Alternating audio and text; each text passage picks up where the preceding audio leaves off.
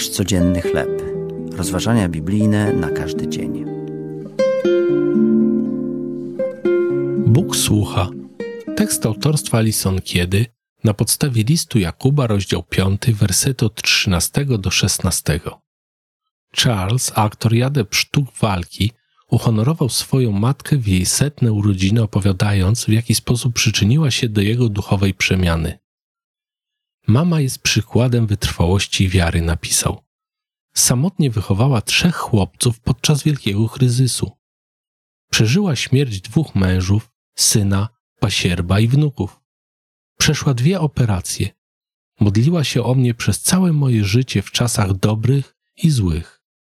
Gdy niemal zatraciłem się w Hollywoodzie, modliła się w domu o moje powodzenie i zbawienie.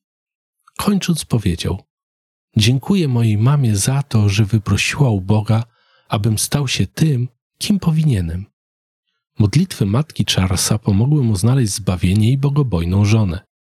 Gorliwie prosiła za swoim synem i Bóg ją wysłuchał. Nasze modlitwy nie zawsze są wysłuchiwane według naszej woli. Nie możemy więc wykorzystać ich jako magicznej różdżki. Jakub jednak zapewnia nas, że wiele może usilna modlitwa sprawiedliwego.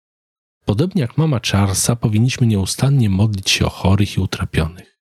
Gdy tak jak ona obcujemy z Bogiem w modlitwie, odnajdujemy zachętę i pokój i pewność, że Duch Święty naprawdę działa.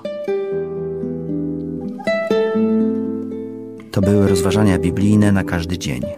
Nasz codzienny chleb.